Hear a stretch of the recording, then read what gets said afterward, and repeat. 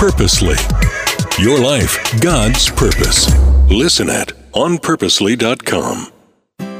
How weird would it be if you walked into your favorite restaurant and you saw Tom Hanks and his wife Rita waiting for a table? It just wouldn't happen, would it? Somebody would say, that's Tom Hanks. We're going to find a table for him. But do you know that even Jesus waited?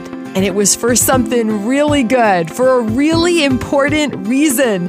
I hope that encourages you as much as it does me today.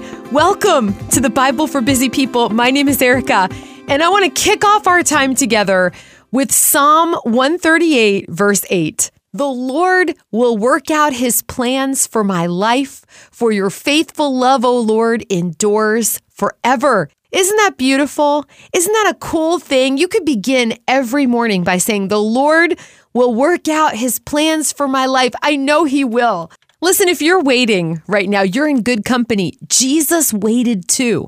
So what was he waiting for? Well, we're going to get into that in a few moments. But first, we've got to go back in time. We're going to walk through the hall of faith today in the Bible. Join me in Hebrews chapter 11, because isn't it true that when you're waiting, your faith grows? The waiting room is fertile soil for great faith. Okay, so Hebrews chapter 11, beginning in verse 32.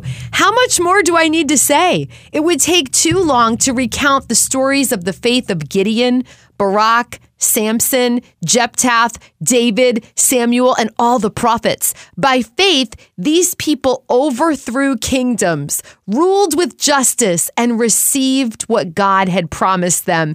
They shut the mouths of lions, quenched the flames of fire, and escaped death by the edge of the sword. Their weakness was turned to strength. Did you hear that? Their weakness was turned to strength. That's huge. They became strong in battle and put whole armies to flight. That's so important that you notice that. I'm noticing it with you.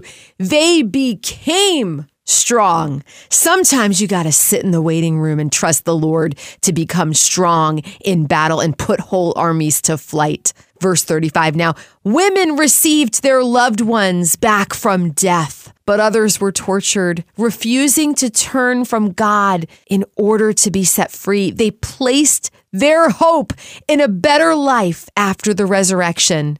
Some were jeered at, and their backs were cut open with whips. Others were chained in prisons. Some died by stoning. Some were sawed in half, and others were killed with the sword. Some went about wearing skins of sheep and goats, destitute and oppressed and mistreated. They were too good for this world, wandering over deserts and mountains, hiding in caves and holes in the ground. All these people earned a good reputation because of their faith. Yet none of them received all that God had promised, for God had something better in mind for us, so that they would not reach perfection without us. What stories all of these amazing people who lived real lives in the Bible could tell. I'm sure one day you and I will be drinking cup after cup of coffee and hearing them tell these stories, and we'll be able to tell our stories about how God was faithful no matter what, even when he didn't answer our prayers, even when he doesn't. I'll keep it in the present there. Okay, now we're going to find out what Jesus was waiting for. The reason we walked through the Hall of Faith today in Hebrews chapter 11 is because of the first verse in our passage for today. Join me one chapter over in Hebrews 12, beginning in verse 1. Therefore, since we are surrounded by such a huge crowd of witnesses to the life of faith, all those people you and I just read about, for context, let us strip off every weight that slows us down, especially the sin that so easily trips us up, and let us run with endurance the race God has set before us. We do this by keeping our eyes on Jesus, the champion who initiates and perfects our faith. Because, here we go, because of the joy awaiting him, he endured the cross, disregarding its shame. Now he is seated in the place of honor beside God's throne. Think of all the hostility he endured from sinful people. Then you won't become weary and give up. After all, you have not yet given your lives in your struggle against sin. So why did Jesus endure the cross? Of course, we know the number one reason is because he gave his life. He was the Lamb of God who took away the sins of the world. He gave his life for me. He gave his life for you. He opened the door to heaven so you and I could be made right with God again, so that we could have peace now and eternal life forever in a perfect place where there are no waiting rooms, where there are no Kleenex boxes needed. He endured the cross for that reason. And also, did you read it? Did you catch it? For the joy awaiting him.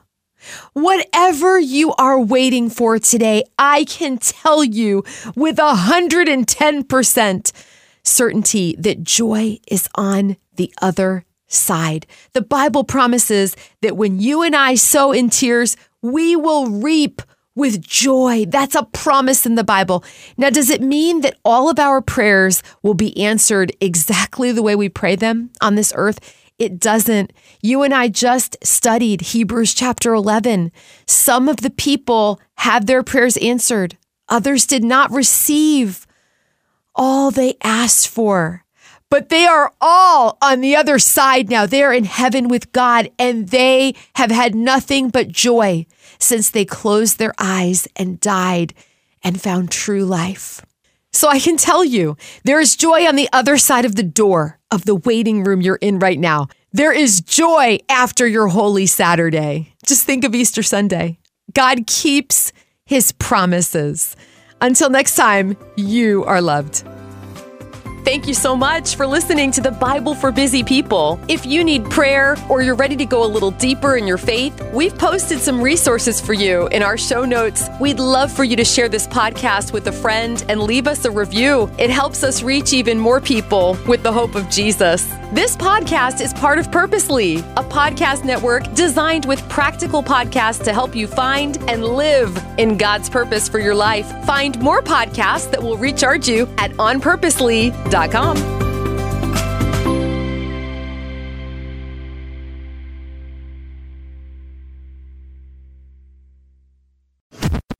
Thanks for listening.